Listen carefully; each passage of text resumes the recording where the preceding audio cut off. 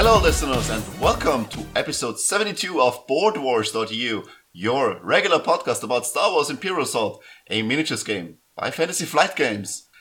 You might be missing the intro this episode, but this is because I'm getting rid of the intro and we'll be linking the sections in the show notes directly because most of the podcast players out there, at least the ones with a screen, I think you should be able to just click on the timestamp and you should be able to jump right into where it's leading you. So no need for me to talk about this at the start of the episode anymore. Okay, but before we go over that, I have a little bit of a cleanup. And before we introduce our hosts, this is the first episode we record before I release the previous episode. So if you are confused about a few things we talk about, and if it sounds like it's happening a lot in the past, what we talk about, it is because this will be going out next week, and this week will be episode 71, so look out for that. I mean, you have already looked out for that, but that's it with time traveling. So, we have only 3 hosts today. First of all, it's me, Stefan, and we have Pasi on the line. Hello, from the Hi, zero degree Finland. You already have 0 degrees, that's fine. We had snow the past week in Vienna, but it's not 0 degrees, it's like 1 to 2 degrees in the night, and it snows a bit, and during the day it's like 4 to 5, so I find it very comfortable right now. It's so cool. Okay, but you had snow, right? We had some, but not very much. Is it gone already, or is it already sticking? It's still -1, -2, 0, so there is still some. Okay, that's nice. Okay, and someone who probably doesn't have any snow is also on the call today. Isaac, hi. Hello. I assume from the land of the umbrellas. Yeah. I assume there's no snow, right? So no snow, consistent rain, or rather inconsistent rain. Essentially, it doesn't matter if it's 17 and sunny outside. You still bring an umbrella because it's the weather raining. Yeah, exactly. Because the weather changes constantly. I mean, literally, I can go out on a sunny day and come back in the pouring rain an hour later. You know, that's actually very good when it's the height of the summer and it's very hot outside. Yes. It's nice to have a quick shower to cool everything down, because I was in Ireland last summer and it was very, very nice there. Because in Vienna, you don't get any rain for like 3 or 4 weeks and it's brooding hot and there's no way to get away from it. So, but during winter, I can see how this is a bit boring. Yeah, exactly. It also becomes pretty annoying because essentially everyone is carrying around on an umbrella all the time. I mean, even if I just pop to the shops, I usually bring an umbrella just because you never know when the rain might fall. Yeah. And you would rather take a trip with an umbrella in hand and waste it than be in the middle of London without an umbrella when it starts to rain. Trust me on that one. Sure. Okay. So, we have a little bit of news actually, and since Jeppe isn't here, we are still figuring out if he has time again to record, consistently that is. But in the meantime, he will be showing up here and there, just like Gandalf. But until he does, I will do the news at 04. And we had 2 things today. First of all, we had an FFG article, an official article called Focus on the Mission. It's about the prices for the upcoming Imperial Assault Regional Championships. And even though I do like Chopper, I'm not too impressed with the prices. I'm not sure. Isaac, what's your take on what's going on here? I feel like the structure of all the prizes is a bit odd. So to anyone who hasn't seen it, but most likely have, participation prize is an alt-art Chopper. Top 16, we have an alt-art Spotgloss Gideon, which we've been asking for forever. And now that he's meted out of the Rebel, I don't know. Yeah, exactly. It's a bit late, but yeah, exactly. Then in top 8, we as always have a set of dice. These are looking pretty nice. They're transparent, just like the original regional die, but it's a full set, so 2 every color. And even though they're transparent, they're a little more vibrant, I would say. They look candy-like. They look like a candy. I want to eat them. Yeah, exactly. Especially the yellow one. Yeah. And then at top 4, we have bleed tokens. And these bleed tokens are in the same type of scheme as the old promo edition tokens, like the Focus from 2015 and stuff like that, instead of these new transparent that they've been doing this year. So, are they printed on both sides, or is it just one side? Because I got no. They're just on one side. Yeah, exactly. Okay. Unless they're changing it, but it looks like they're sticking with this. Yeah, it looks like they're sticking with the structure of all the other opaque promo cards, and they are. Sorry, what am I saying? Tokens, yeah. Tokens, yeah. And they just have the print on one side, which, to be honest, I don't mind. But I can see how some people might find that annoying. Yeah, I mean, they're flipping over constantly, and you have the color, but I want the icon on both sides. It shouldn't be too hard. I mean, if I'm buying, exactly. I bought when I got the game like a few months in. I bought damage tokens. Yes, a lot of them because I needed them because with just the course it's not that much, and I bought one that are just printed on one side, and I still use them, and I don't want to buy another set or so, but it's just a pain in the ass to just grab them, put them out, and then for some reason, most of them end up on the wrong side, so you have to flip them over, all of them. So, I don't know. I don't like it. Yeah, but okay. Exactly. Yeah. So yeah, the odd thing with this prize support is that really a Spot Gloss Gideon at regional championships should be top 4, not top 16. And True. These tokens that complete the set that we've, been collecting since, 2015, 14 even, that's top 4. I just don't see how everyone has one of these. Yeah. And they're not Spot really Gloss are good rarer ones. than dice. Yeah. Especially with a lot of American regionals having around 16 players, it's going to be odd to have a Spot Gloss Gideon as a participation prize, essentially. Maybe they don't want to. Maybe they want more players to get the cool rewards. Maybe that's what's going on, and they give like top 4 for stuff that everyone has and no one cares about. So at least top 8 get all of the good stuff, and top 16 get the most of the good stuff. So that's actually a good point. Could be why. Still odd though. Still odd. Yeah. What I also don't like is that there doesn't seem to be. I talked with one of the Austrian guys organizing these tournaments in Vienna. And there doesn't seem to be any way to order kits that are smaller for regionals or for even store championships. So what happens on our end is even the store championships kits, they have like top 16 rewards. And you can't just order a kit that has like half the rewards, like only up to top 8, like all the rewards are halved. Yeah. Because we only have 6 people, so everyone gets everything. I mean, oh my god. That's most of the time you have 6 people. Like it's very, very rare that there's 7 people, and it would be more beneficial for our group to pay like half or pay like 3/4. I don't know, pay like 3/4 for the kit, and then have a tournament where not everyone gets everything. Maybe even more people will show up, and it's not that expensive anymore. And now it's like everyone has to pay a lot of stuff. A lot of money, and you also get all of the things, but the rewards are just like you buy the stuff you get anyway. It doesn't feel correct or so. That sounds pretty odd. You should get over to the UK, I guess, and regionals here. We usually have around 20 people. Yeah, I don't wanna hop on a plane just to play Imperial Assault anymore. but yeah. Okay, so that's the only new news article from Fantasy Flight Games.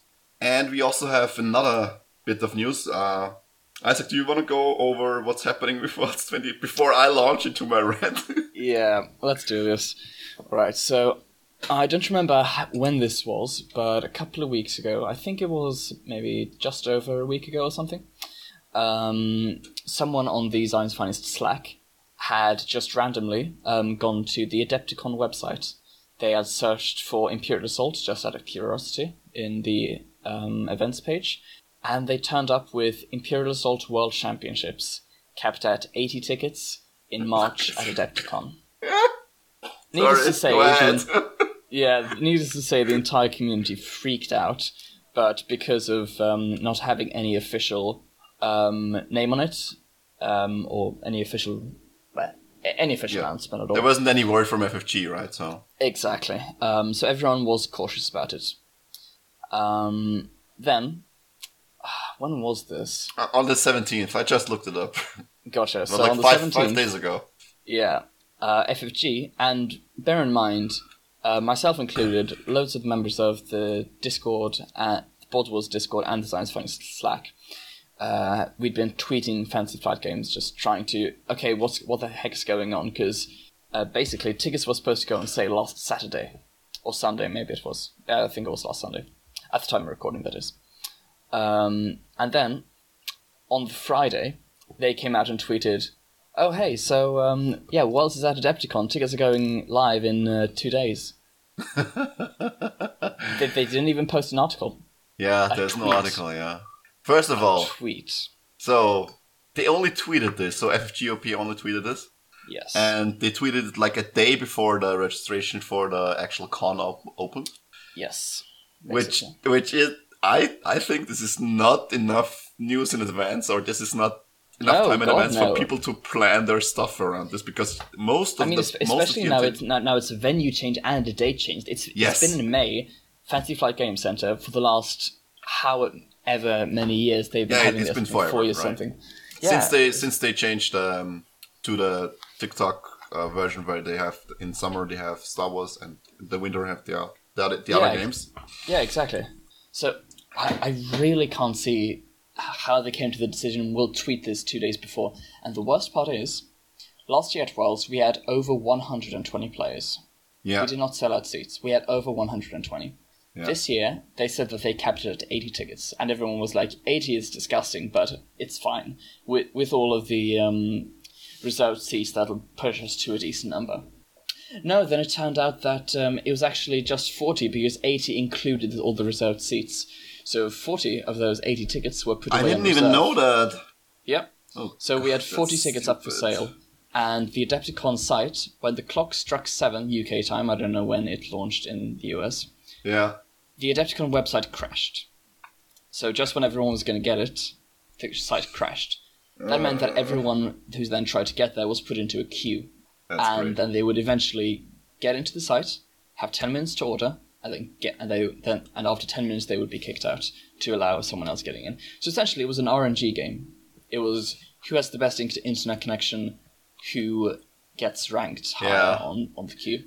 And I'm not joking, those 40 tickets were sold out in 25 minutes. And I mean, I know loads of people who wanted to get it, but just either didn't know about it because of it coming out through a tweet. There's a 1 day's notice about this. That's, I mean... To be fair, it was 2, maybe 1.5, but it's it's not enough. It might have been 36 hours. Yeah, it's like... Yeah, that's not if good. you can count the It's not hours enough. in 2 digits, then you know something's wrong.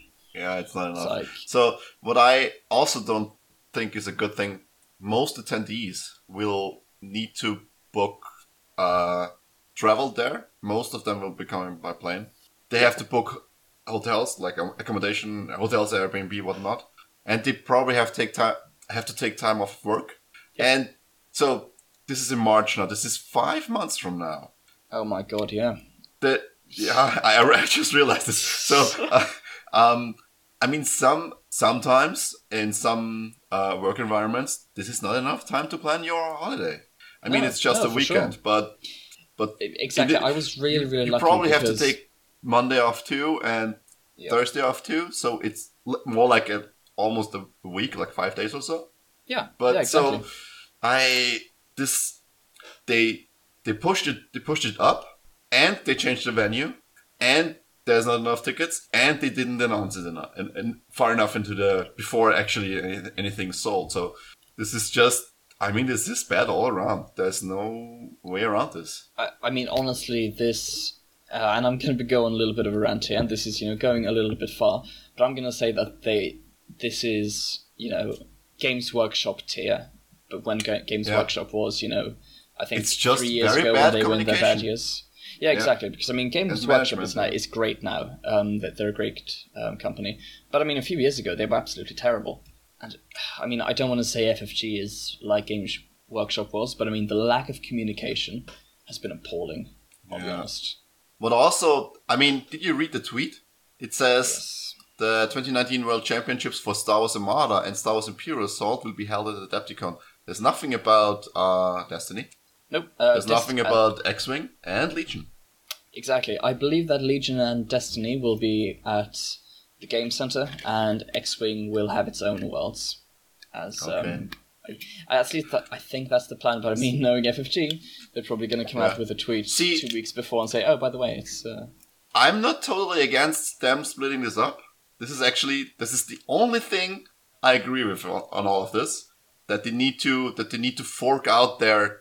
I know I talked about this again. I talked about this in the past in another episode where I realized this is a marketing event. This is primarily for the company. It's a marketing event, and you want to concentrate the hype as best as possible. So you want all of your games to have the championships on the same event because everyone will be tweeting, and you have the network effect where everyone will be sucked into this vortex about talking about FFG over a whole weekend. And if you split it up, you lose a bit of this network effect. I realize this. But from an actual tournament perspective and player perspective, this is actually much better because you can attend multiple tournaments without having time conflicts. You can actually invest your time as spectator or as follower to follow more of these tournaments. Because if you are a fan of more than one of these games and everything is happening at the same time, this is terrible. There's basically their coverage is so bad. You don't have any replays. You don't have any post hoc coverage of the stuff outside of fan blogs and fan podcasts and whatnot. So this is really, really bad for them. And them splitting it up. I'm gonna have to disagree on that point. Worlds last year. I mean, they could change it, but it spans 7 days for their what was that? 5, maybe 6 games. Yeah. Which there was very little overlap. I mean, Armada had 2 days, X-Wing had 3 days, Destiny had 2 days. So but this still means that the finals for the games are maybe at times where you don't have time. It's better to have all of the finals always happening like on Saturday or Sunday. But if you have more than one game, or if you have many games in 1 week or in 1/2 week, this just doesn't work. I mean, it works if you stagger them, but when you stagger them, people can't really take time off from family, from work to follow all of this stuff. If you spread them out over a multitude of weeks, like they're doing now, I have time now to watch the Legion's final. I would never have watched the Legion's finals or even like anything about Legion if everything was happening at during 1 week again, because I would have been busy with Imperial Assault. So and this means I will be more invested in Legion in the future. I mean, I wouldn't buy it anyway, but I will maybe know what's going on, know a little bit better about the differences and whatnot. But so I think this is the from a player and spectator perspective, them splitting it up, certainly a good thing. Everything else, not so. So yeah, I mean, 2 days in advance is. I mean, like I said, I know so many people who missed their tickets. That shouldn't be happening. Just because of the queue. Yeah. Well, actually, no, not because of the queue, because of it being capped at 40 tickets. That too. I mean, 40 tickets that's not enough. I mean, we had more than that. We had more than that at Euros. In total players. I mean, and at Euros you have maybe like 10 players who are material to go to Worlds and attend there and actually want to attend there and whatnot. So, and maybe even getting reserved seats or so. So I can imagine that only 40 tickets for the whole of the US, Canada, and maybe even people coming from international places. That's half of what you need. I mean, that's crazy. Okay. So, enough rant about Adepticon, I think, and Worlds 2018. Like I said, it's in 5 months, so it's not that far away, and I think Rebels, Spectre Cell will still be reigning supreme there, but we'll see. Okay, that's it for the news. We will hop over to actual game discussion. Game discussion this episode is mainly about campaign. I think we will be talking about Skirmish. We will be talking about Thrawn specifically. But first, we will be talking about campaign. And so a little bit of an overview. Tyrants of Lothal is now out for a while, I think. Like, should be like 6-7 weeks or so. So everyone should have reasonably got in the first 1 or 2 missions or so, maybe. At least I did, and I think most others did. And if you didn't already know, the small box, of course, has a 4 mission campaign again. But if you own all of the figure packs, you can extend this campaign to a 7 mission campaign, which is just one short of the Heart of the Empire campaign length. Within this structure, you basically have your 4 campaigns from the box, and between each box campaign mission, you have one of the pack figure pack missions. So first you start with Hondos, then it's Sabine, Zeb's, Ezra or Kanan's, and then you have Thrawn's mission before the last mission. And this is actually all of them have stories specifically for inclusion into the campaign. So the figure packs, if you haven't noticed, come with special cards. Not only the agenda cards or the side mission cards, you need to play them within other campaigns, but also they have special epilogue cards where, depending on the outcome of the mission, you read special text. And the beauty is, below on the bottom of the card, you get a reference to the actual Tyrants of Lothal campaign book, where there's another paragraph of story there, and then directing you to the next actual Tyrants of Lothal campaign mission, also with another set of story paragraphs to read. So this is all very connected now. It's a little bit like the Bespin campaign, the Bespin campaign, where you could integrate the ISB infiltrator mission into the Bespin campaign and make it like, instead of 4, you have 5 missions. But this is even more so. You have 7 instead of 4 missions, and I think it's very, it's a good way to extend a campaign. And I wanted this to have happened basically since we have small campaign boxes. And I can't figure out why they didn't think of this earlier. So these epilogue cards, I think they are very cool. They have special card backs, and they're very nice to look at. So definitely check out your figure packs, and check out these cards if you're running a campaign. They're very good to look at, and also the story is very nice. With that being said, we will be talking about the first and second campaign mission, like the first campaign mission, the first side campaign mission. But first, we will talk about the Rebel upgrades and the supply cards that are still in the box. We haven't talked about them yet. So, we will be starting with the Rebel upgrades, Tier 1. And why don't we have Pasi, who remained very, very silent through all of our rant now, with the first of the Tier 1 cards.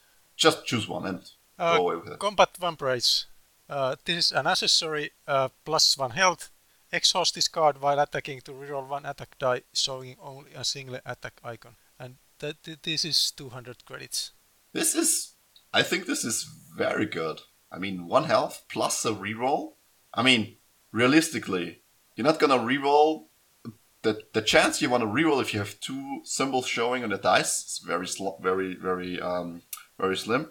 I mean, it can happen with CT and Dress because they don't have any good way to spend surges. But usually you want to reroll if you have only one symbol showing, and this gives you the opportunity to do this, and this is very good. And 200 credits isn't that much. You can afford it like right out of the box. It's very good. Yeah, and because it's an accessory, you can still have an armor. Yeah, it's not an armor, it's not an attachment, doesn't take up any slot. I mean, it takes up one of your free accessory slots. So, I mean, now is the time when you have to think about, do I really need this? And are there better things to bring along in the mission? Because the free slots, I think they will be, this is the first campaign where I think that they will be getting full on some characters. Before that, no one had were ever close to actually getting free accessories. Sorry, I'm too tired again. No one had 3 of these things on their characters until now, because there wasn't a good selection of them. There wasn't enough of them.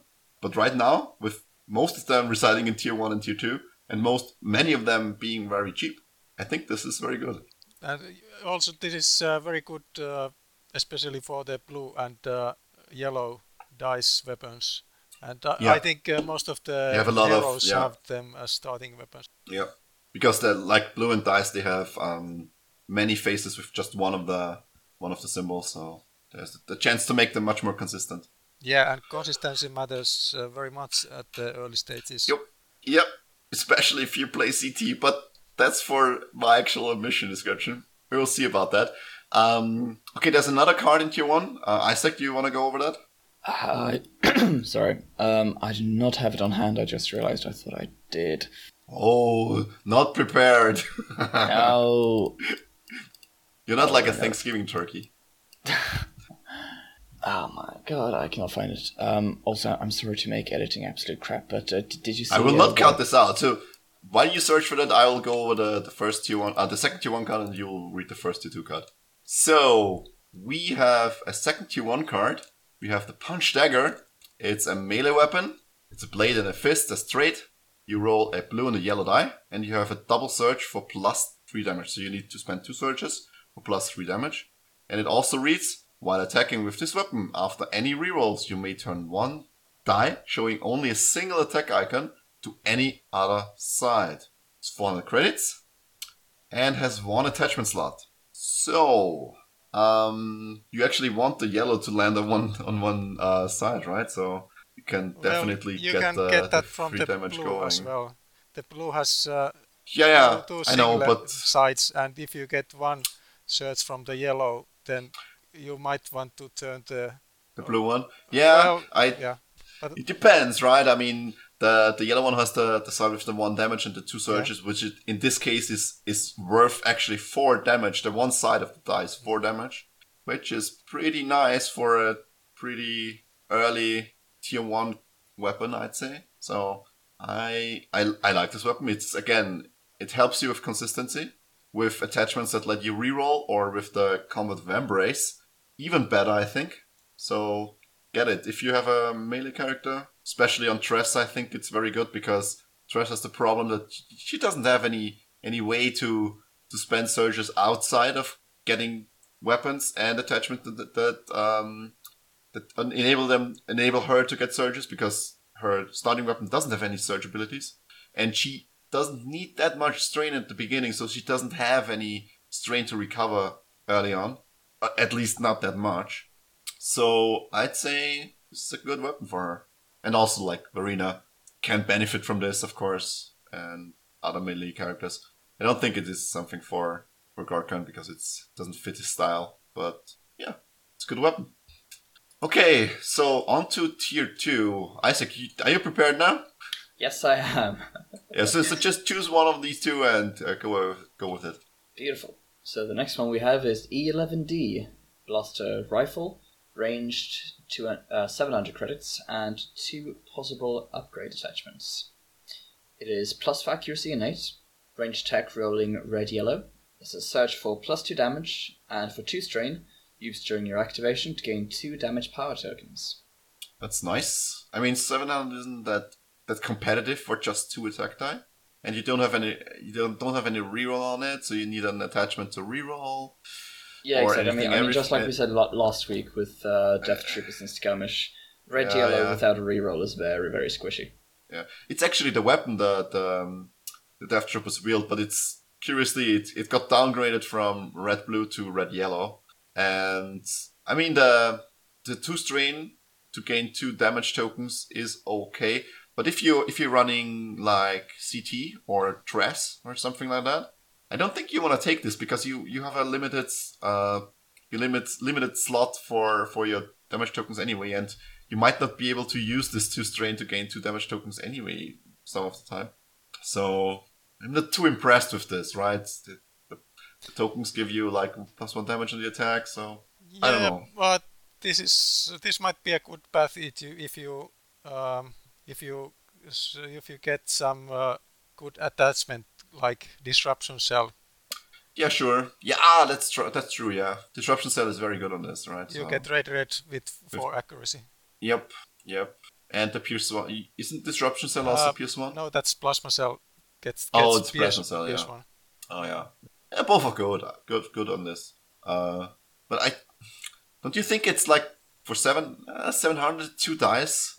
It's not something that's gonna last you to the end, and it's still 700 isn't too cheap. Well, it can. Is it still good enough? It can last till the end, especially in an app campaign. Really? Do you think it's okay until the end? Yeah, Okay. I have played several 5 missions, yeah. ones with just 2 dice weapons because Okay. the combo with some attachments is more consistent than a 3 dice weapon sometimes. I mean, in the app campaign, it's not that much of a stretch to take it because you can sell it for 700 credits anyway. Again, Yeah. I don't know if it should have been it might have been the same price there. I haven't seen it in the app campaign until now, so I assume it's the same price there, and you can sell it for the full price, which you can't in the regular campaign. So I don't know. For regular campaign, it strikes me as like a mid-range weapon, and you might pick it up if you have 4 players and you need something to stick on one character for like a few missions. But until the end game, I don't know. I don't like it too much. 2 dice. I've been burned too much by 2 dice against like good defense rolls, like especially the riot troopers. Just spending a block token and roll 2 or 3 blocks, then 2 dice is just a pity to roll against that. Even if you have like attachments that might help you. You can also So, compare a little this. bit. You can compare this to Disruptor pistol, which is a Yeah. very good weapon for Verona or Yun. But Hey, this one see, this the- one the- has the- this one has the advantage of having 2 modification slots. Disruptor pistol That's only true. has 1. That's true, but Disruptor Pistol is good for another reason because both Arena and Jin have skills that specifically require you to Yeah. use a pistol. Yeah. But And, for some other, and this is not. Yeah. I was yeah. just mentioning because Yeah, that pistol is pretty optimal for Verena, but Yeah. this is also 700 credits. Yeah. But this can go for other heroes and has 2 slots, so you can have a little bit of more flexibility with it. Yeah. I mean, it's certainly, if you're running Loco or Mac, it's not that bad, right? They both of them can make use of that because Mac can get focus very easily. Loco has a better way of actually dealing plus damage. If you're using a plus damage token and you're using you have the recon token on a target, it's 2 damage flat out before you even attack. So that starts to pile up, and that's actually a little bit better, I think. But on like Fen or something like that, I think Fen would benefit better from like the E11, where you have a lot of surge abilities that you can use to actually mow down enemies and then use a blast or whatnot. So it's certainly, let's say it's not a generally good weapon, but in certain situations you might want to buy it. So Yeah. Okay. I think it's Paz's. No, Okay. I think yeah. it's Paz's turn now. So go Manda- ahead with the helmet. This is a Mandalorian helmet. This is also an accessory, but it's helmet. It gives +1 health. It has a strain ability.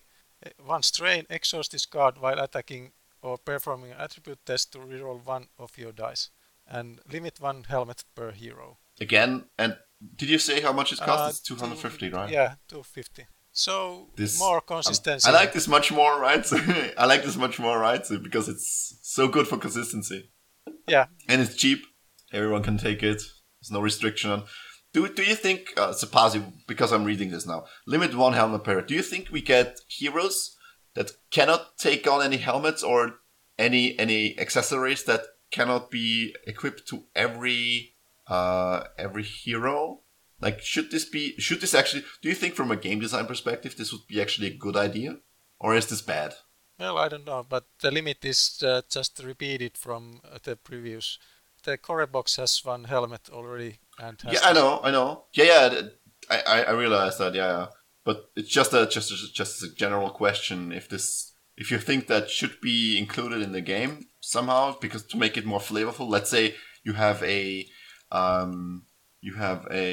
axe or some type of armor that is very large or bulky, and let's say only Biff, Garkan, and Onar can can equip it or something like that. And maybe even one of the heroes that come out with the box that actually includes this card. So I don't think that fits the philosophy of FFG Yeah, design I- because I- that I know. that would need customers to have a certain expansion, and all Yeah. expansions are usually just Yeah, standalone. you would have to include the capability of actually equipping that on at least one of the core set heroes, right? So, and preferably on one of the heroes that comes with the box that has this card, and on other heroes that already will be released. So it certainly is not easy to design such a card. I'd really like to see this, but probably it's not gonna happen. Okay, Mandalorian helmet, 250 credits, tier 2, great card. I like it. It's another helmet I wanna wear. I wanna wear all the helmets. Sadly, I can't. Okay, we are in tier 3 now, and we have another weapon. It's very, very interesting. It's a bow rifle, and we had something like that, I think. Not as weapon to be equipped, but on I think it's Zeb on his campaign and on the skirmish card. Yep. He only has one card. He has a bow rifle strike, I think, and it's like the free attack with 2 red die, and it's melee. But this bow rifle in the campaign, it's in tier 3. It costs 750 credits. It's a melee attack with blue, and red. It has a surge for +1 and stun, a +1 damage and stun, of course. It's a staff and a rifle. I forgot this. It has a surge ability for exhaust this card to become focused. That's interesting. And it has a special action. Perform a ranged attack with this weapon. Apply -1 surge to the attack. So it's 3 dice. It has blue, red. Only 1 attachment slot, 750 credits. It's okay, I think. Certainly, it helps with consistency because you can attack ranged.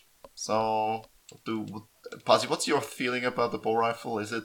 It was a great weapon. I played with Stress in the app, and it was very good on her because she could spend her style tokens to generate searches and so on, and add damage. And I don't remember what the attachment is, but I think there was some attachment there.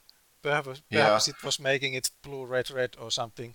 Oh, that's good, yeah. Or maybe for Tress, she only gets her style tokens if she's performing a melee attack, right? For the ranged attack, it wouldn't work. Just a minute. I'll look this up too. So Tress, it says after you resolve an attack with a melee weapon. That's an interesting rules question. So it is a melee weapon, but you can perform a ranged attack. Do you still get the style token? Yeah. You get it? Yeah, because it's a melee weapon. Very nice. It's a melee weapon, yeah. That's melee weapon performing a ranged attack. I love that. It's the same thing as Diala is performing a ranged attack with her melee weapon. Yeah, so just to remind the listeners, on Tress's campaign sheet, she has an ability called Phrynox style. After you resolve an attack with a melee weapon, gain 1 style token. So I think it's the naive interpretation, of course, is that you gain it also when you perform the ranged attack with a melee weapon. So that's very nice. So I like it. And also, see, this is a card where the more I think about it, the more opportunities to use come to mind, right? If you use it with Garkan and you charge and you kill your primary target, but you don't have any way to get to any other target, you can now use the bow rifle and make another attack. Because with blue, and red, you have a minimum range of 4, which should bring many a target into view. And if you have a surge over from the previous attack, you even can upgrade this with a green die to a minimum range of 5 and a pretty strong attack to boot, right? So this is very good. I like this more than the previous weapon we had for some reason. I mean, it's tier 3, so it's pretty late in the campaign, but still, Exactly, I mean, especially when you compare 700 for 2 die, which is red, yellow, no rerolls, for 750 for 3 die, blue, red, which is much more consistent. And you don't have the surge for +2, but you have the capability to perform a melee attack or a ranged attack with -1 surge. You can easily become focused, and you can stun. I mean, stun is one of the most valuable. Yeah. conditions in the game. Yeah, it's not so valuable in the app, but Sure. Also, I mean, in the campaigns done, sometimes you can use it, but I'm more impressed with the ability to do the ranged attack, because that keeps your melee heroes into the action and viable for attacks in situations that previously they didn't have any way to actually use an action to attack something. And that's very good, I think. Okay, last card. We have an armor. Whose turn it is? Is it? I believe it's Ozzy? mine. Oh, it's Isaac. Okay, so go Isaac. Alright, so we have Plastoid Armor. T3 Armor Light, 350 crits. When you perform a move, recover 2 strain. Exhaust this card when an attack targeting you is declared to apply +1 evade to the defense results. The second ability, I mean, I don't play much campaign, but adding an evade on declare, it really depends on the dice pool. It feels a little bit weak, but I mean, recovering 2 strain with a move, that's insane. Yeah, I mean it's similar to how Owner works, where he when he rests, he recovers 2 damage, even though in addition to his normal rest, and this is actually even better than that, right? So because you can recover strain and damage if you don't have any strain left, so this is very good. It doesn't give you any health points, so. And it's clearly made for heroes that have a black die, I think, because the +1 evade is better on a black die than on a white die. In the late campaign, many enemies have a surge for +2 damage or a surge for stun, which really hurts in the late campaign. So this is good on a black die because you can reliably deprive your enemy of surges. But of course, it's exhaust. So you can only use it once. So this ability is not impressing me that much, but No. And also, I do believe that the reason for no extra health, I mean, it's a picture of Stormtroop armor. Please. Are you really expecting more help from Stormtroop armor? Yeah, it's maximum free health, so Exactly.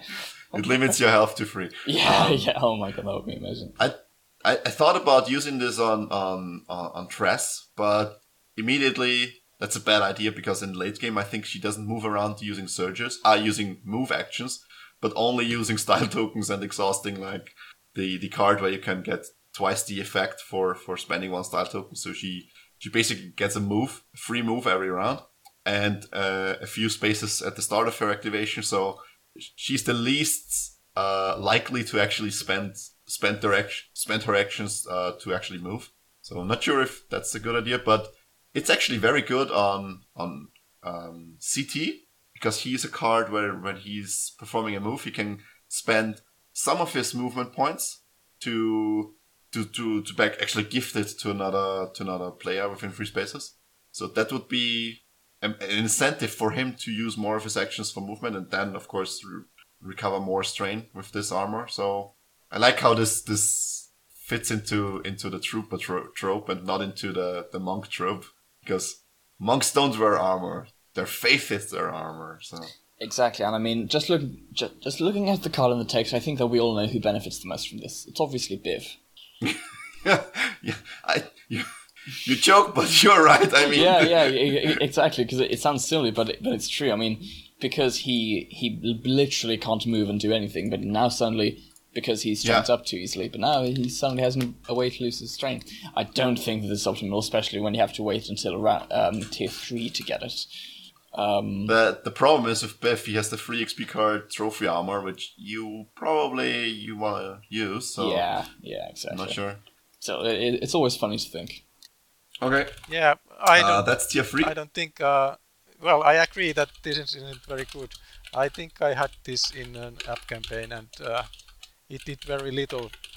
Especially the evade doesn't do much in the app campaigns because the Imperials always get bonus searches, and when they roll, they tend to roll a lot of searches, which is fortunate sometimes for me. So I think yeah, exactly. I think this is better in the regular campaign if you have someone running objectives, but you may not have the credits when you draw this. You have something. It's just 350, else. so yeah, but you tier rather sell a weapon and get 2 good weapons than get a good weapon and this. Yeah, for sure. Yeah, sure. Yeah. Okay, so that's tier 3. And now we will go over the 2 new cards for the supply deck, and I'll leave it to you to tell the listeners what's going on with that, because I think these 2 are very cool cards. So why don't Pasi start, and Isaac does the second one. Well, there are 2 Sounds cards. Lock Chest is valuable. It says draw a supply card, keep this for the campaign, and after a mission, if the heroes have missing key, they gain the Hondo's Treasure reward card. So this Which, is White Stone doesn't sound like anything. Yeah, exactly. It sounds rather odd. Then when you compare it to the other card, which is called, ironically, Missing Key. Draw a supply card, keep this for the campaign. After resolving the effects of Locked Chest, return that card and this card to the game box. Which is very, very interesting. Do we want to go over Hondo's reward card then as well? I mean, the Hondo's treasure card? Yeah, Hondo's Treasure. Deplete this card while a rebel figure is defending. Add +1 dodge to the defense results. I was wondering where that went. God. You could call it a good luck's charm. I'll give you 5 credits for it. Then, no, you're being unreasonable, Hondo Onaga. That is insane. Added dodge as a modifier? That's insane. Just once per mission, though. That's true, it's actually once per mission, but still, I mean, one dodge per mission is literally the difference between a win or a loss. Especially if, a black die figure can suddenly dodge just because the rebels want to. And, just the rebels having that card, fair enough, it's going to take a fair amount of rounds for them to get it. But suddenly the Imperial player just has to plan for it, because they can't just Alpha Strike. They have to go with Death by 1,000 Cuts, so suddenly junk droids become appealing. Because, if you have a heavy hitter like, say, an 80 DP, then suddenly it's not going to do that much in comparison to a lot of small attacks. The problem is, the more small attacks you do, the higher the chance of a normal dodge gets rolled. Yeah. So the reward card is very, very good for the rebels, I think. Yeah. It's just a matter of how actually to get it in a shorter campaign. Exactly. It's probably hard. But if you have all the expansions, then the supply deck is pretty it's very huge, diluted.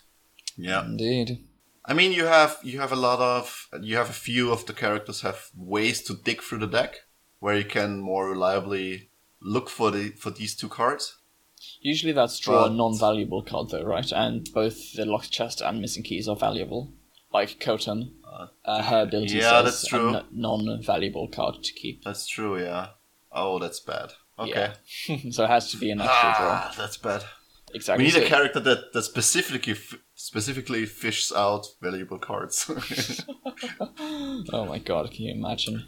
Okay, yeah, so this is... I mean, first of all, the effect is great. But the main reason why I like this is because it's so thematic. You wander through the galaxy, you do missions for your rebel friends, and you have your personal stories invested in these missions. And then you open up some things, and suddenly you have 2 things that just fit together, and you get an awesome reward for that. And it's very... Especially if you play the Tyrants of Lothal campaign, where Hondo plays a big part at the start of the campaign. And a chest also plays a big part. I really like this. This is probably my most favorite addition to the supply deck yet. So I have to say I agree. I've always wanted a card that, stays through the entire game, and then it suddenly becomes a treasure hunt. I do find that really cool. The only thing I don't like about it is how it's really, really good. And essentially it's based on luck. And anything that's, super swingy based on luck, I'm not a fan of. But when you put it into perspective, it's campaign, it's fun. So, yeah. I mean, I'm glad this isn't, in a skirmish. Like, if you roll 3-1 blocks in a row, then you get to use a dodge once during a game. I'm glad it's not something like that. But still. I think... All right. With Sorry, this, go ahead, Pasi. With this, I think the Imperial player just needs to tease out using the Hondo's Treasure. So, exactly. So make a sort of large enough attack, but not the best one, just to tease them. Yeah, This- hold back your yeah. agenda cards so you can add 3 red die to the attack. Just tease them enough so they use this, and then you can bring in the big guns. That is true. That is true. I mean, oh my god, if this was exhaust, I mean, that even be broken. Yeah, it's amazing. Okay, so I think that's the rest of the campaign cards we have in the Tyrants of Lothal campaign. So we are done with that. But before we go over our skirmish discussion for this episode, I want to briefly go over the first 2 missions I played from in the Tyrants of Lothal campaign. So my group, we started playing 2 weeks ago, and we played the first 2 missions, both of which are... The first is actually pretty standard, I'd say. It's very much... There's something that's a bit odd, but you have to escort a crate to a drop-off point, and then you have to extract yourself. The thing is that by extracting yourself, you have to hold out until round 6, which is unusual for such a mission. Usually you just get to the extraction point, do something, and then the mission is over. But with this, you have to actually survive for long enough for the shuttle to arrive. And this can be a problem, I think. First of all, Hondo spawns, and we all know Hondo in the campaign. He's terribly good. I'll just go over his campaign card. Just bring it up here. So Hondo, his cost actually doesn't matter because he appears in the campaign without you ever having to buy him. Same as with Thrawn. He has a health of 9, and this usually gets boosted in the campaign also. A speed of 5, this is important. A white defense die, and an attack with blue, red, and green. So this is a ranged attack to boot. So this is a good attack, but he also has a search for +1 damage, a search for +2 accuracy, and he has the ability to negotiate when you declare an attack. The heroes must choose one, either increase the threat by 2, or apply +2 damage to the attack results. And he has ulterior motive. When you enter a space containing a crate, increase threat by 2, limit once per crate. Both of these are very good. I mean, I ran over crates in both missions where Hondo shows up. It's great. It's a nice incidental threat boost. But the real kicker is that for negotiate, the heroes need to actually decide what's the lesser of 2 evils here, right? Because his attack really hurts. But adding 2 might be just too much. But increasing threat by 2 means some missions get even more stressful and even more hectic, because somehow with 2 threat you can spawn Lothcats who are very good, by the way. In a way good I never expected, but these 2 threat, you can actually mean the difference between having a chance at the objective or not. So I really like Hondo, and him spawning in the in the first campaign mission and actually attacking the heroes is very, very bad for them. So, I think if you are on a hero side, and if you feel that you are getting on the back foot in the first mission, your objective should be to rest as often as possible, and maybe try to block line of sight. That can be a thing. They tried in my mission. It just didn't work out. It was very close. I basically wanted the last activation, because I activated either Hondo or a Dewback Rider last. Attacked and dealt 4 damage, which wounded the last hero before the mission was over. So it was very, very close. But if my players would have done a bit more, or played a bit more conservative with the rests, like rested more often, I think they should have been able to win it. So Hondo is very good, very thematic too. And he appears in both the first Tyrants of the Fall mission and the first side mission, because the first side mission in the campaign is actually his agenda mission, where you're not escorting a crate now, you're hunting down a droid. He's in league with the Imperials, and he has some intel stored in this droid, and the droid suddenly bursts to life and wants to flee to the nearest Imperial base, and you need to shut down the droid, and Hondo then interferes and whatnot. The thing is, this mission is a pretty typical side mission. You have basically 2 phases. The first is where you need to defeat a droid once, and then he flees through a door and welds the door and whatnot.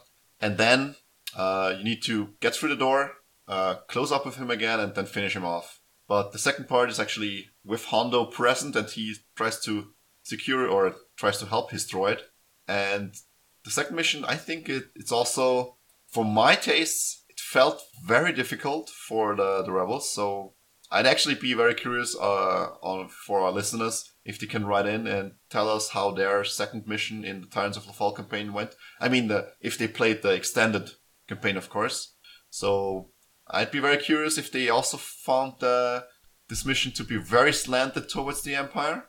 I mean, I can't see this mission being won by the rebels, even in the Tyrants of Lothal campaign. But in the Tyrants of Lothal campaign, you start with the first mission being threat level 3, and the second mission, so the Hondo's mission, is actually threat level 4. So since it's a side mission, you get double the threat level at the start and can deploy something. That's 8 threat you get to deploy. And don't forget, in most, or in all of the Tyrants of Lothal campaign missions, the players can bring one of the 6 Spectre allies. This means you might be able to deploy up to 16 threat at the start, which makes the blocking line of sight to the droid pretty easy, I'd say. So it might be very hectic for the rebels to actually progress into the second stage. So I like I said, I'm very curious for if any listener can write in and tell us how their second mission went, if they also think that it's a bit hard for the rebels. But that's the impression I got. So that's basically the quick rundown for the first 2 missions of Tyrants of Lothal. I don't know if you want to add anything, Isaac or Pazzi? No. Okay. Wait, you still there? Yeah. Okay, yeah. Okay, so I will be, in the next few episodes, I will be updating, or I will be talking about the future missions in the campaign that we have played.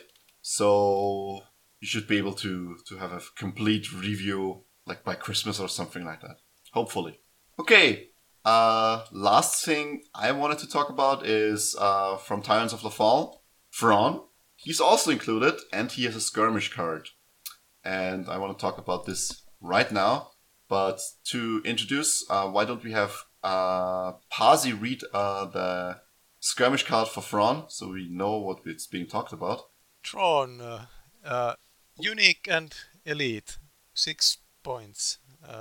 He has innate abilities +2 accuracy, search for +3 accuracy, +3 damage, and search for would PS1. be a bit weak.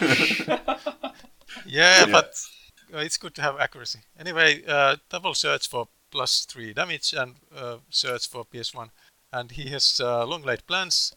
At the start of your activation, distribute among friendly figures different power tokens equal to the current round number. And strategize. At the start of your activation, look at the top command card of each player's deck. You may discard one of those cards. And he has 9 health, 4 speed, black defense, a range attack of blue, green and yellow. So there should be plenty of searches for that double search. Yeah.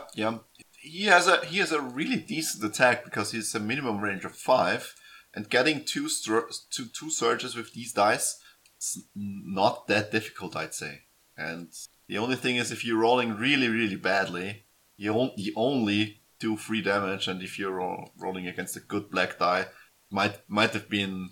I think the worst outcome is that you have like 3 surges or 2 surges in the damage, which is basically the same against the black die. 3 blocks in the black die, and you're still doing 1 damage with this. So your worst roll against the best black die roll is still 1 damage through. Which is great.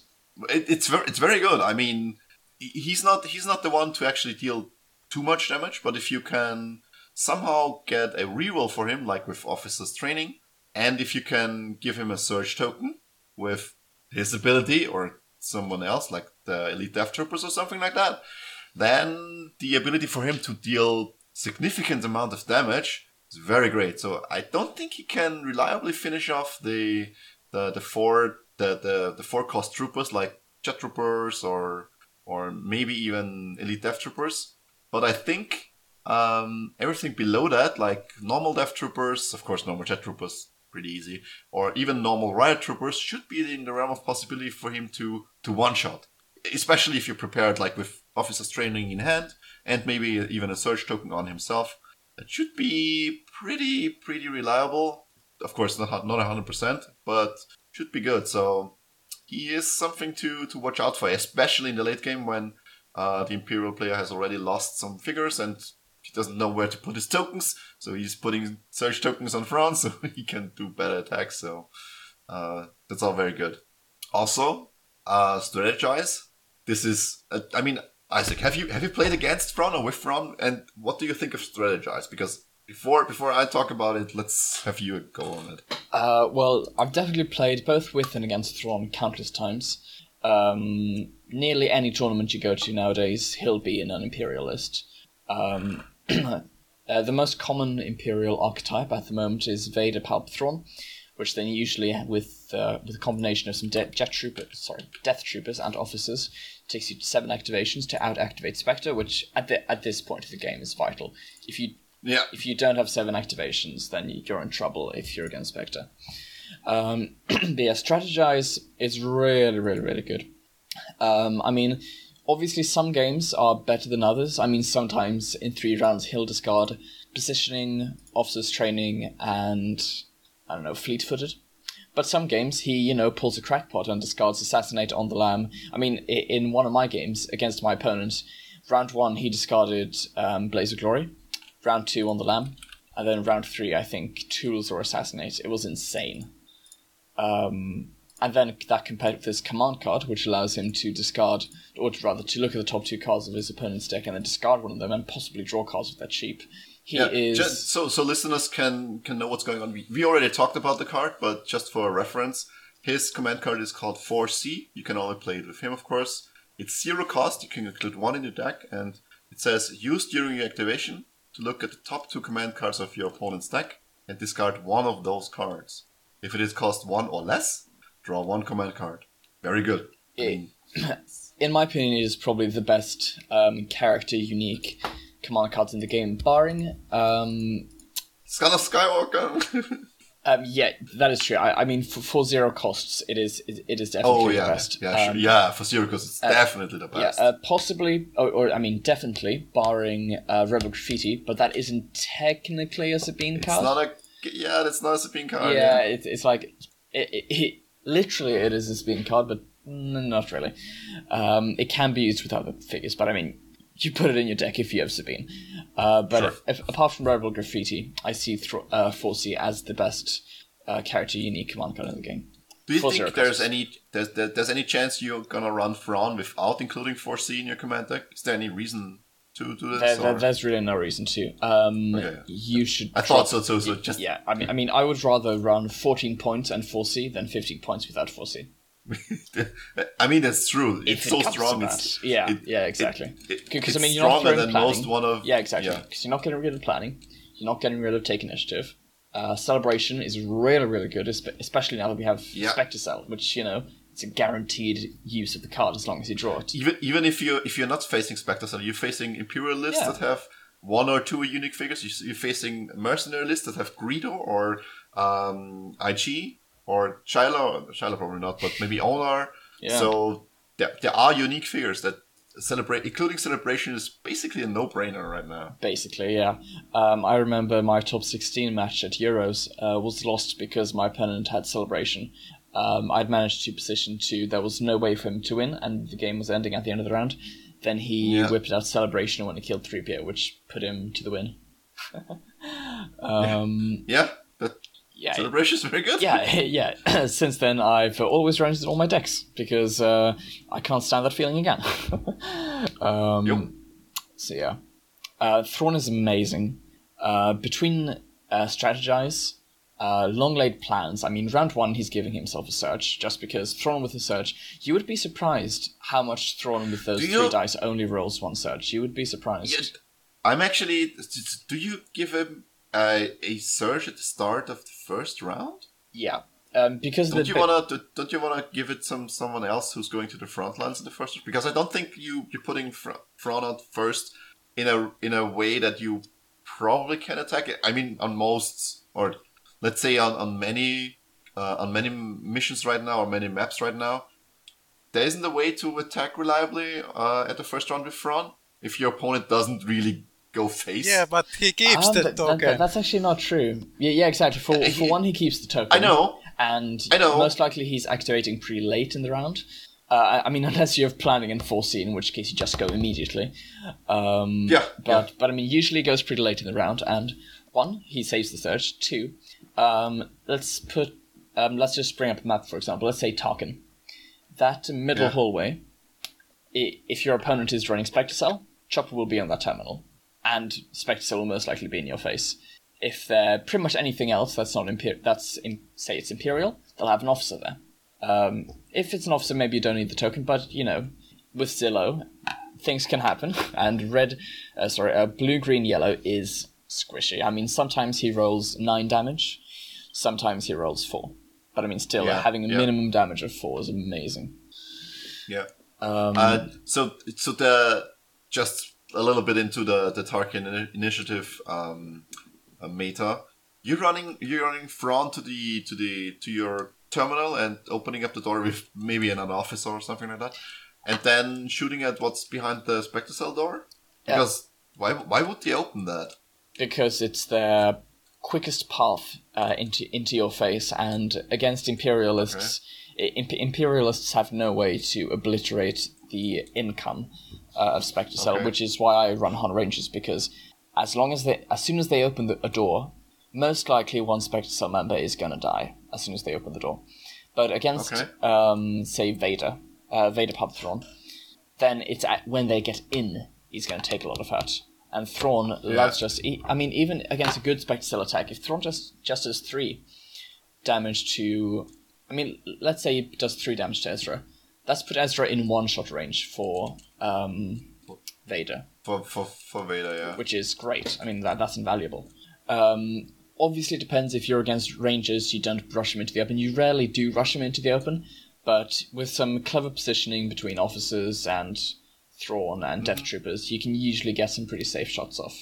Okay, that's nice. Okay, yeah, I need to watch some games on Tarkin with Thrawn, because that's something I haven't figured out right now. Okay, yeah, so I'm still giving him the surge at the start of the first, or at his first activation. Still seems like kind of odd to me, because other figures might use it better, but maybe he's saving it, and you probably want to activate him early in second rounds anyway, so nothing lost there, I think. Yeah, exactly. I mean, if you're planning on not attacking with him, I mean, say it's fluctuations on Lothal, then you're most likely not attacking with him round 1. Yeah, then fair enough, you could give away some tokens. The problem with that is that Vader rarely needs tokens, because in most Vader lists you're running extra armor. If you're not, that's fine, then just give him a token. But usually Vader starts the game with 2 block tokens. In most lists. But I mean, you can always... Everyone can always fancy a token, but essentially, if he's... Because the good thing with long-laid plans is that it's start of your activation, not start of round, so essentially, you just choose at the start of his activation, is he going to attack? If yes, give him a surge token. If not, give it to someone else. But the thing is, 8 times out of 10, so 4 out of 5, Thrawn is attacking someone round 1. I mean, especially since he can just give himself a surge, try a range 9 snipe shot. Sometimes he makes it, which, with blue, green, yellow +2 is very doable. And then suddenly you got some damage in. And because the risk really isn't that big. Losing a surge token when it could have been an evade on Palpatine or a surge on the Death Troop is really not much. Okay, it's very nice. I haven't thought about it this way, but it makes a lot of sense. Yeah. Okay, so anything else about Thrawn? He's So the combo, like, do you think that running Thrawn with elite Death Troopers or regular Death Troopers is basically a must, because you can chain activate them? And just as a quick rules clarifications, does strength of numbers with a chain activation into, so what's it called? Advanced concepts. Some other group activates, like elite Death Troopers, and you activate your elite Death Trooper. can you still activate Thrawn after that? For 3 activations, basically back to back to back? Yep. You could even yeah. go Death Trooper into Thrawn, then play the card into Death Trooper, who then activates another figure. So you could swing 4. That's true. That's even Because better, as long as the last activation wasn't a wasn't the Death consistent- Trooper, yeah, yeah. exactly. Then you can do it again. Yeah, that's true. It's very good, yeah. Yeah. I mean, Thrawn is amazing. It's hard to say if it's a must to have him with Death Troopers. I don't think it's a must, but most of the good lists in the meta does have Thrawn and Death Troopers, just because Thrawn's great, and Death Troopers are probably the best fillers, because you need to get 7 activations to out-activate Spectre Cell, because if you are giving Spectre Cell the last activation, you're making a big mistake. Yeah, it's very hurtful. Yeah, exactly. And 1, Jet Troopers do literally nothing against Spectre Cell. And 2, Yeah. Jet Troopers just, they... 1, they're getting close, which is terrible. Terrible against Spectre Cell. You do not want to get in close. But also 2, they're 2 figures in one unit. I mean, don't get me wrong, I do not think Death Troopers are good. But for the state that the game is in, they are a necessary evil, if you get what I mean. I think Jet Troopers are better than Death Troopers. But in the current meta with Spectre Cell, Death Troopers just perform better, just for the sole reason that you can include one of them as 1 activation. It's the only reason. Yeah. 3 die tag is always The better than 2 activation die. padding is so strong right now Yeah. that it's kind of weird. But because when we started talking about Death Troopers, they seemed really weak, and they are still very weak. Yeah. But everyone's still running them because you need these activations, and in an activation you need still something to do, and a figure with traits that can do something instead of just having more officers. Yeah, with exactly. Nothing to do instead of like only playing planning and sitting around terminals, right? So Yeah. I like it. I think it's good for the game, but Yeah. right now for sure. Spectre Cell is just a bit too strong to actually make something interesting out of this, but we will see. Yeah, the thing with Spectre Cell, it's not too strong, it's too consistent, and too... Yeah. Basically, it I don't want to say it plays itself, but it basically does. It basically does. Yeah, I had my fair share against Spectre Cell, so Yeah, so... I know what's going on. Okay, so anything else about Thrawn you wanted to add? I mean, if you're running Imperials and you're not running him, rethink your life, because he is amazing. You're probably doing something wrong. Exactly. I mean, I've seen some lists with Tero Thrawn. I mean, Tero has come back. I don't think he'll make the top tier meta, but for the medium tier meta, I see Tero has been a viable option from what I've seen in these last few months of list building. Yeah, I mean, Thrawn is the new staple piece, just like Gideon was a staple piece in Rebels and Mercenaries. Thrawn is the Imperial staple piece. So get him now. He's very efficient. He doesn't cost too much points. He can deal damage. He has the only thing that's missing for him is another good trait outside of leader. I mean, exactly. It doesn't make any sense. It doesn't make any sense. At first, I was like, "Why isn't he a spy?" Because canonically, he should be a spy. Because if you just compared literally, then Death Troopers are assigned to members of Imperial Intelligence. Thrawn has Death Troopers, which makes him Imperial Intelligence. But he even is in the in Rebels in the show. Yeah, exactly. He's more like an intelligence officer than like a fleet commander. Exactly. But then what I realized is that all of his abilities also point in this direction. So it's kind of curious why he doesn't have spy. But I understand it from a balancing perspective, right? Yeah, exactly. Thrawn with spy.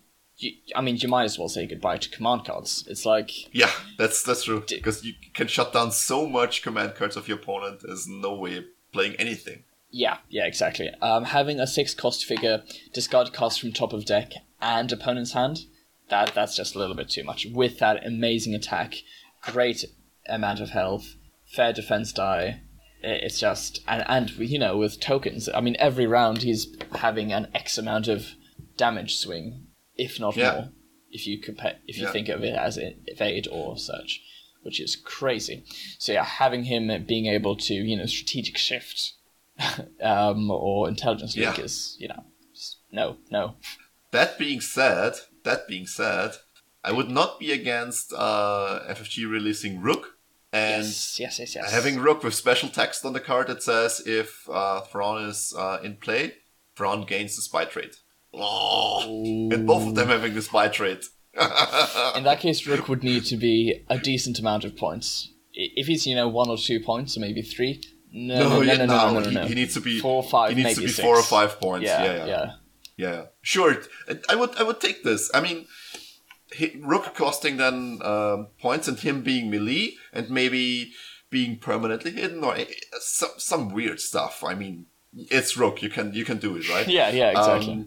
And him giving the spy trait to Thrawn would be very cool to see. It would make list building much more interesting because you have the choice of either taking Rook and spy cards or not taking Rook and developing a list in another direction, right? And sometimes just taking Rook but no spy cards, because just having a spy in your list, the amount of mind games is ridiculous. Because when playing against spies, if you're running hunters and you're against spies, essentially I mean, from what I've learned of playing against spies is that if your opponent has spies, you cannot afford to save command cards. You don't save Assassinate for the kill. You need to play it. Exactly, because you want to get that value out. You would rather they get rid of positioning because you didn't play it than they get rid of Assassinate. I mean, that's just a no-brainer. It's... we will see. I also I would very much like to have Thrawn have Spy. I can see why he doesn't, but maybe in the future, like with some weird interaction with other cards, you might be able to get Spy, and that's possibly. And I mean, if you put it this way, between Spectre Cell and Doubt, sure. I shouldn't say rebels. Hunters are suffering a serious naff. So I mean, having then a free spy. To be fair, we had hunter lists dominating the meta right for like 18 months right now. Yeah, so. Which I definitely do think that there should be some diversity, but the reason I disliked the hunter meta when there was only, Scum Weekway Pirates, the reason I disliked that was because of the sudden change. If they gradually changed it into a more even playing field, that's much better. That's why I really liked Heart of the Empire so much, because what it did is that it balanced the field. It didn't just say, by the way, all those hunter cards, they're no longer legal or something like that. They added something that was as good. And then here they, add Spectre Cell, which is 3 times as good and consistent, but hey, here we are. I still think that they will be either releasing another wave of figure packs or another errata before Worlds that will do something with Spectre. I don't think Spectre will get changed, to be honest. I mean, everyone complained about the Hunter meta and they didn't do anything for 18 months. What I really hope they will do is the Spire on Lothal. And for anyone who doesn't know, there's this...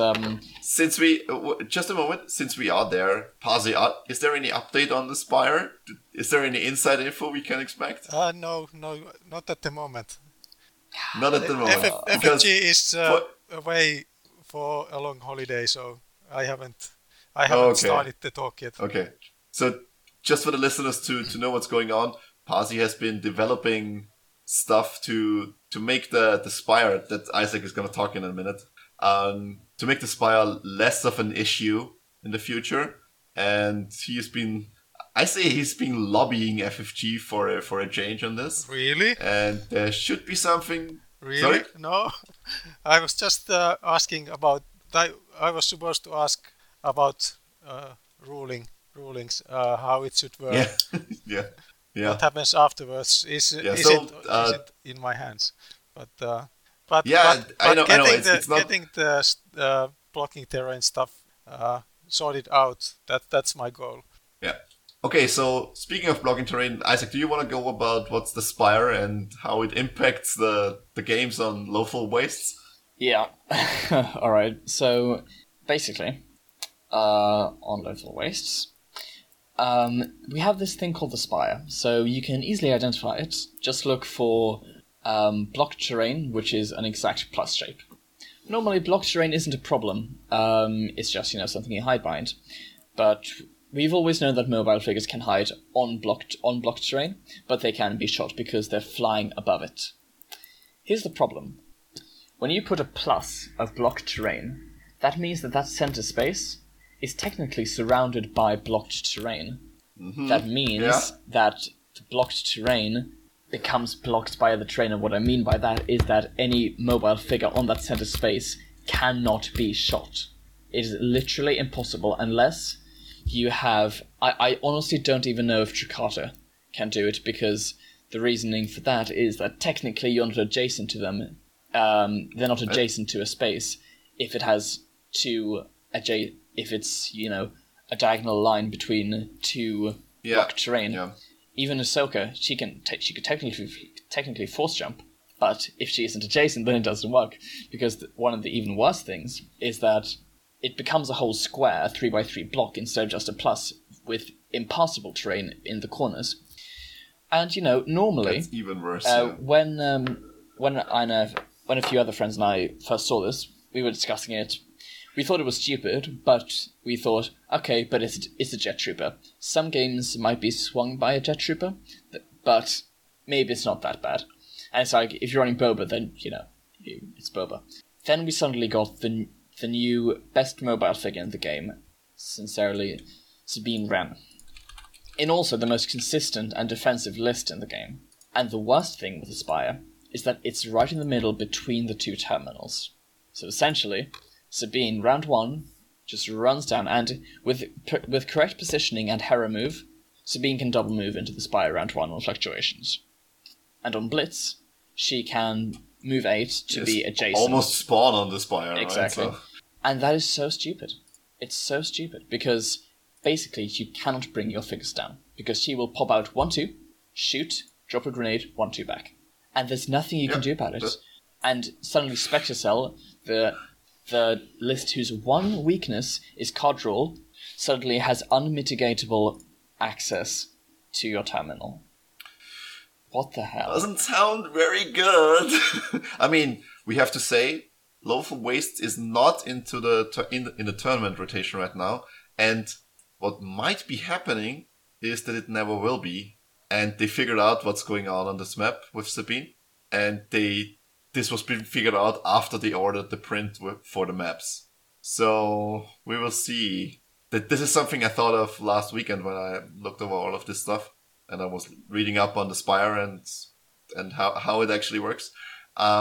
So we don't know when the next map rotation is coming. It should be at least one. There should be at least one map rotation before Worlds, and I hope it's not like last time where we get it the week before Worlds.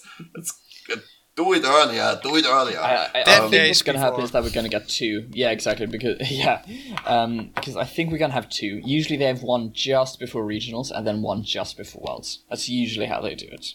No, don't do it before Worlds.